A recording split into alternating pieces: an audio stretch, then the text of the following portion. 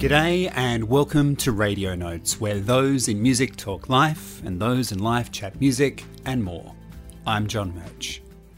Today, the full edit of a conversation with a duo known as Beryl, but once known as Brian. We'll get to that in a moment.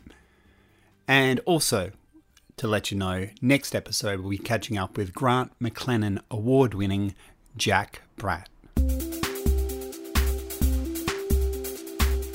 The latest single back in December of last year was called Time Around. Alex and Gabs of Beryl join us now. Folks, welcome to Radio Notes.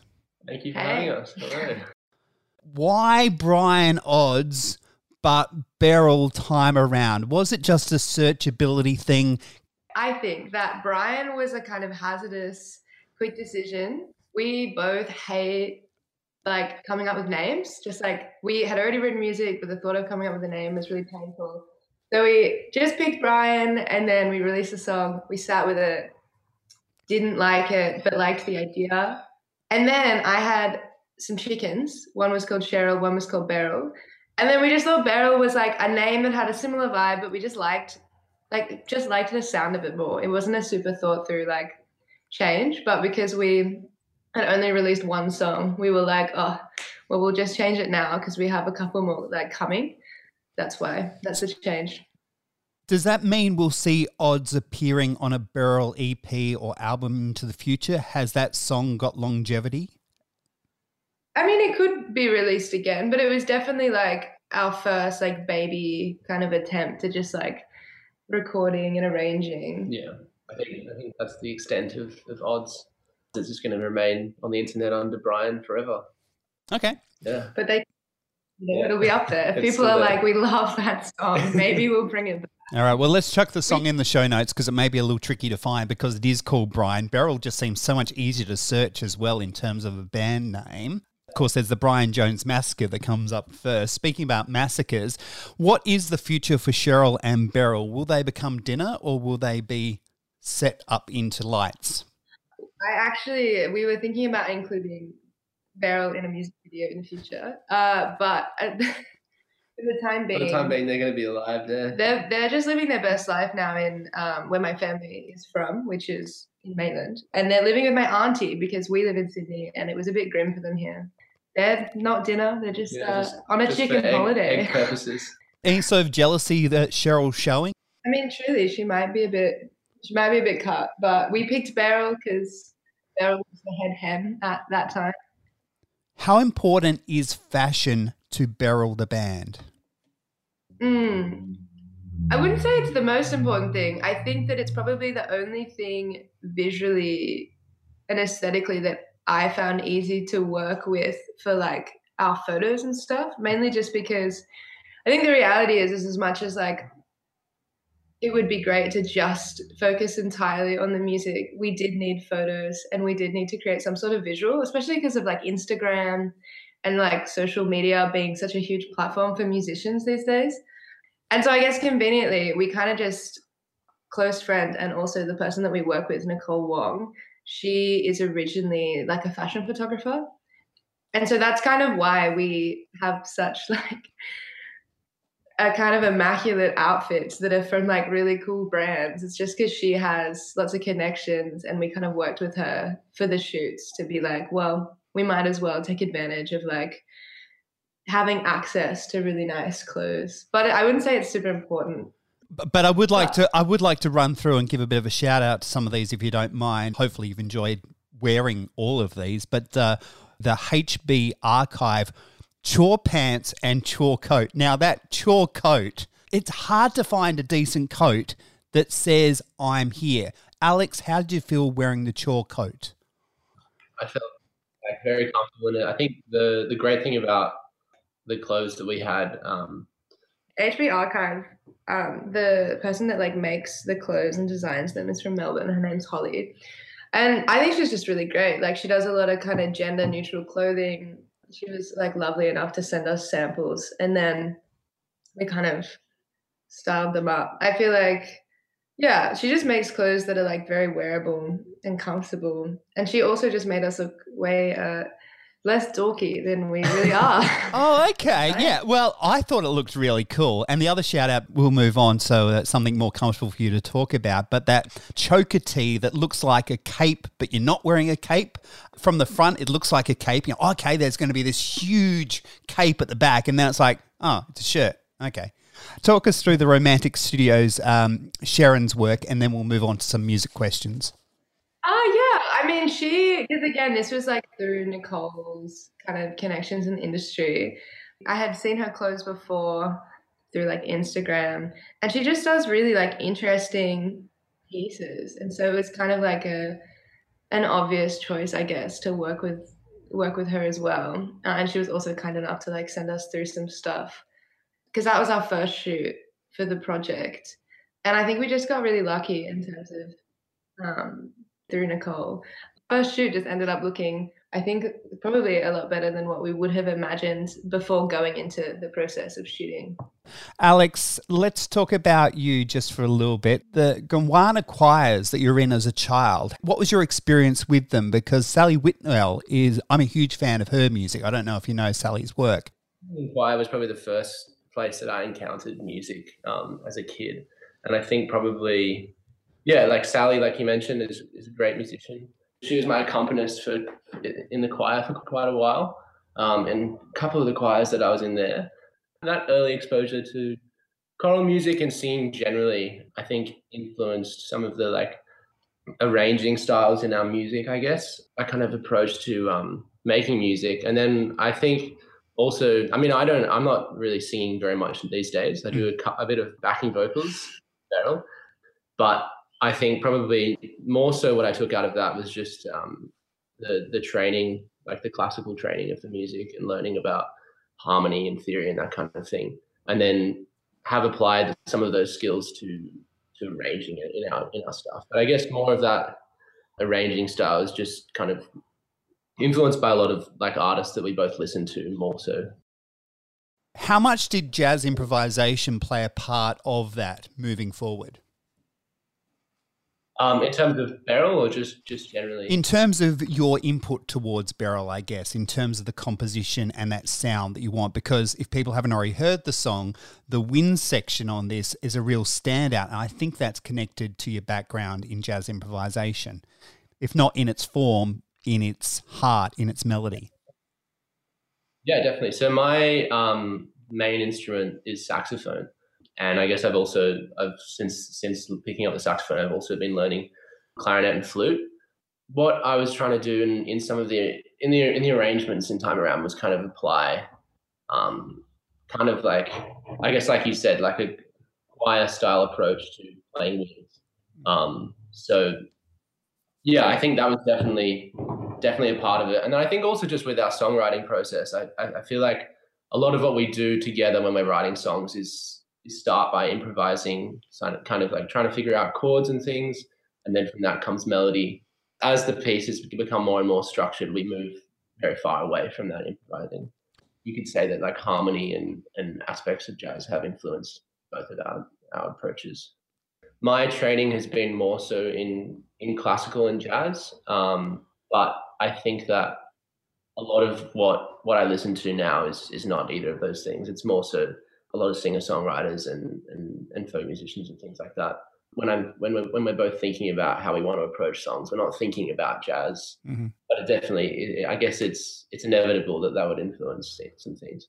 What musical influences have built you to where you are now to work it into the Beryl sound? Well, I mean, I didn't start as young musically as Alex, but I'm currently at the Con doing the same course, so the jazz course at the Sydney Con. So I think that inevitably, if you're studying a genre of music, it seeps into your work, whether you want it to or not. But I would say my influences, and I guess our influences for this project would be, we both really love Julia Jacqueline, Aldous Harding, Phoebe Bridgers, Elliott Smith.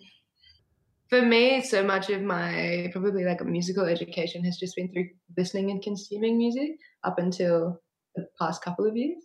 And so I think lots of the influences in this project are just like a lot of folk artists and singer-songwriters What was the drive musically for Beryl to be created? I think probably originally, because we both met at Con, doing the jazz course, I think probably a lot of what we kind of came together on was just listening to like similar kinds of music, both being interested in singer-songwriter music and kind of feeling pretty, I guess probably some angst about our time, just being at the con and studying jazz and wanting to get away from that. That was kind of the starting point, was just initial conversations about music that we both liked. And then from there, we just got together a few times and started writing together. Did you enter the course with a dream or an aspiration for that kind of music, or was it a means of some other element that you joined the course? I like wasn't planning on pursuing music. I did a different degree straight out of high school in political science. And then I just got some lessons for fun with the teacher who was the head of the jazz like singing department. And she just said that I should audition. I was having a bit of like I don't know, early 20s life crisis. So I did. And then I got in, which was very random. And so I went because I just was like, wow, that was lucky. For me, I went to the con because I had never studied music I hadn't studied music in a rigorous way. I thought it would be a good opportunity to like hone in on being able to have musical skills. Like I couldn't read music, didn't really write music, didn't sing that much, only really sang for fun. But I didn't have aspirations of like moving to New York or being a jazz singer. I definitely did listen to some jazz, but I was not I didn't have those aspirations. But Alex is like the opposite.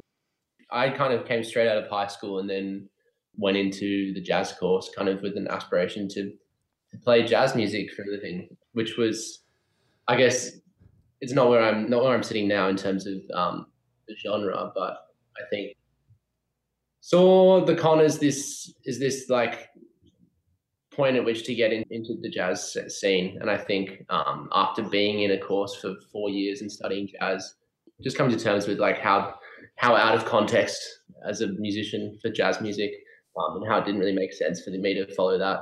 And also just the kind of rigorous academic approach to music making, which kind of, I guess, yeah, pushed me away from that. But yeah, definitely when I started at the con, I was like, I'm going to move to New York and become a jazz saxophone player. That's not how I feel these days. Gabs, you didn't want to necessarily be there, but you're willing to explore. And Alex, you were already there, but you were thinking about heading away at the time. And this sounds very much like the waves of life. So let me ask you, what is the attraction, if at all, to waves and the water? I don't know. I think that everything is an experience, and those experiences can inform who you are and also conveniently what you write musically. So I think that both of our experiences at the con have helped in some ways shape this project and what we do and don't like musically and what we do and don't like collaboratively, in terms of not just like the music, but also how we collaborate. Were you referring to the use of waves and water in our lyrics, or was it? Yeah, I was. I guess because we live in Sydney, we spend a lot of time trying to avoid the city, which means we're spending a lot of our time by the sea. So I guess, yeah, that influences a lot of the lyrics and also just a lot of the imagery in our shoots, because we have shot down by the beach in quite a few locations around Sydney, but not in Sydney. Like the imagery is often in environments that are outside of the city. I didn't grow up in the city, so I think that I would find it challenging to draw on a lot of the imagery in cities because I don't necessarily thrive in them. And I think in terms of imagery that is healing, like I just think that anywhere that's like scenic, and often I guess in an Australian context that can be the ocean, it's just like an obvious. There also seems to be the sense of renewal as well, that water can bring that fresh approach.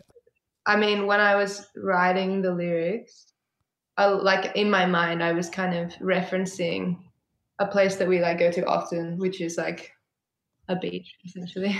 In our lyrics, there's a lot of like references to water.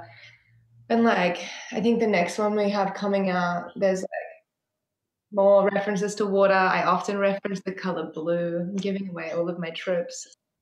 because I definitely think that imagery around water can mean so many different things. But depending on how I'm feeling on the day, it might mean one thing, but then to someone else, it could definitely mean more.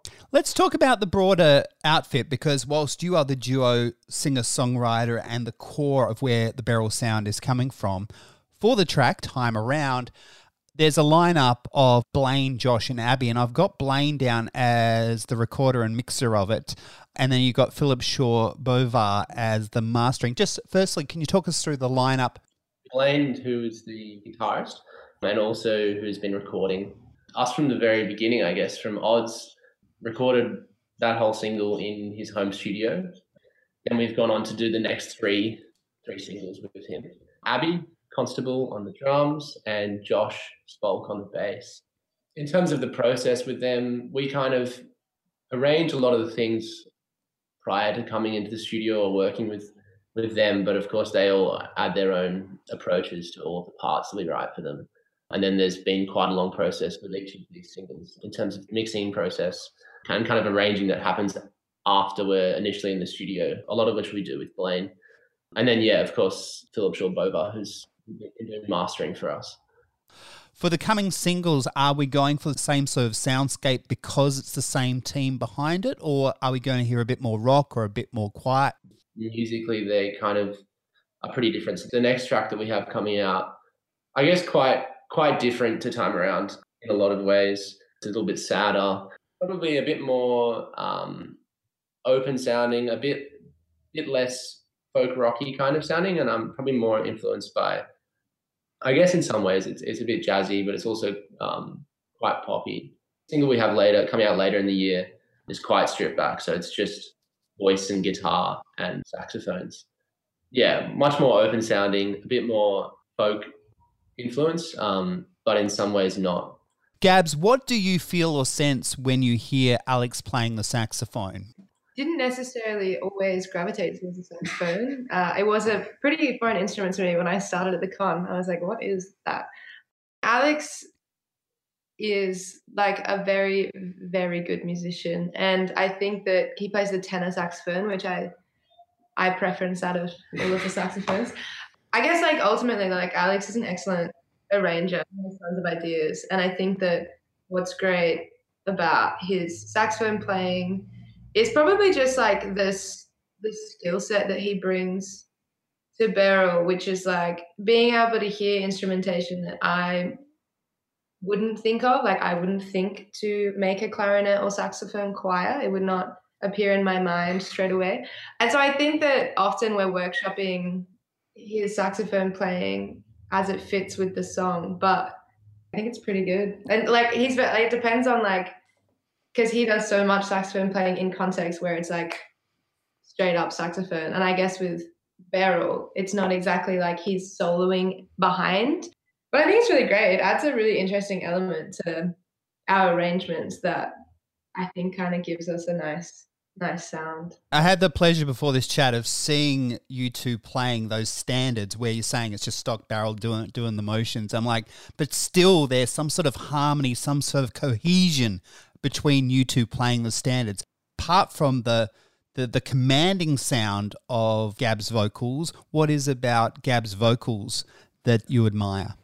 I think lots of things. I think the main thing when I first heard Gab sing was probably just Gab's approach to like conveying emotion and vibrato, phrasing, all of these things that like I feel like the way that Gabriella sings is really evocative.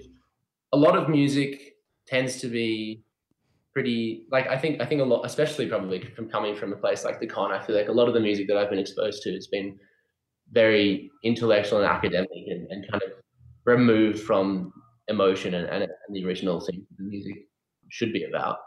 One of the main things that I admire about the way that Gabriella sings is just an approach to like conveying emotion, both through lyrics, but also just through expressive techniques and those kind of things.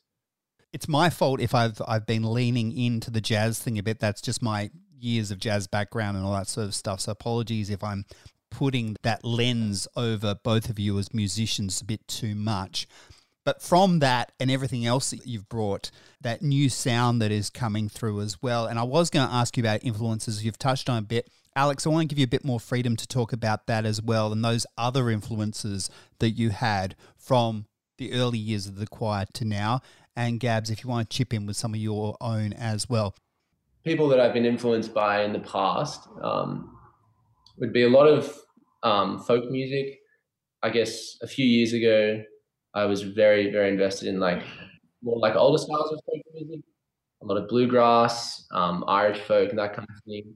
And then obviously jazz, a lot of improvised music, like free improvised music, mostly jazz from like the 60s and 70s, free jazz and that kind of thing. Earlier than that, I would say that, yeah, choir kind of influenced my musical journey, and I guess some classical music here and there. But the main influences, I think, are those kind of more recent singer-songwriters for Beryl. But obviously yeah, I think that everything that you're exposed to kind of influences everything that you do. So it's kind of hard to escape all of those earlier people that I've listened to. I noticed by the time this chat goes out, you've played at Lazy Bones with a couple of locals, including Skinny Legions, I think they're called. Talk to us about some of these local acts that you're getting on board to support you with your music. We played with them because we both respect that. So the people behind those groups is Liv and Glenn of Skinny Legions, Liv of Romeo. I think we both respect them as musicians tons. We're also friends with them. And they have, I think, a different, it's a bit of a different genre, but I think that's what makes playing shows with people fun, is that everyone kind of has slightly different aesthetics. So that's why we went with them, just because they're good musicians and we like their music.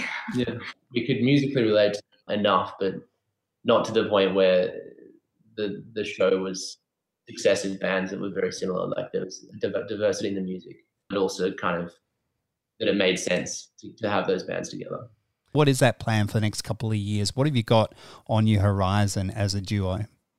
I think I'm not sure if we've planned the next few years. Definitely for this year, we've got 2 more singles coming out, and then I guess just continuing to record and perform. We have been working on a lot of new music and writing and arranging some newer stuff, but are yet to go into the studio and record any of that. So I guess, yeah, the main things are those 2 singles, and then just continuing to perform and hopefully play with more musicians and kind of just expand what we're already doing. Do you perceive, and you've been around for long enough to know this, do you perceive that your particular sound, you will need to go overseas and crack some sort of European market, then bring it back? Or are you confident that Australia is maturing in such a way that such a diverse sound can be respected?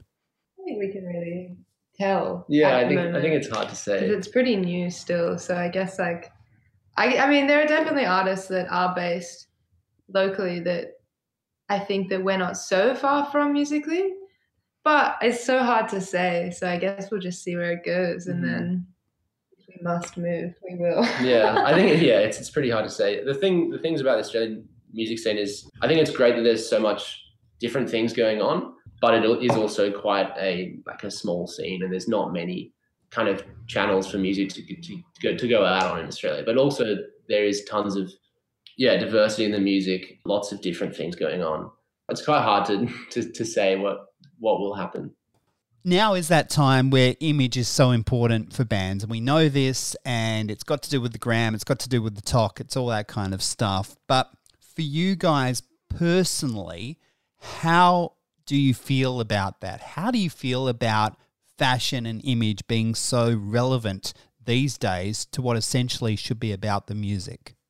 I don't think I think it's difficult because you kind of have to be good at multiple things as just a musician. So you have to be a model and very good at visuals, very, very active on social media, which we're both terrible at.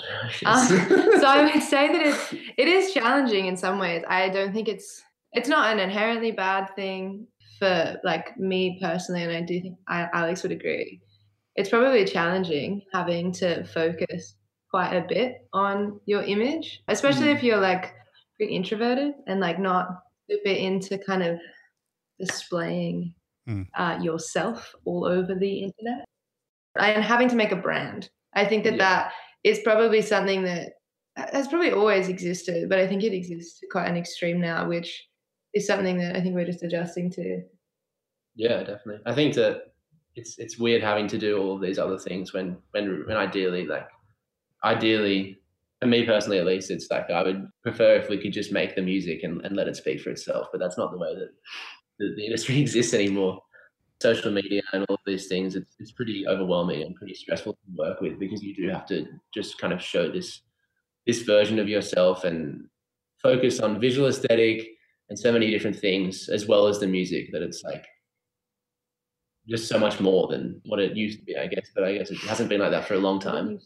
Alex and Gabs, thanks very much for joining Radio Notes. I appreciate your time. Thank you so much for having us. Yeah, thanks.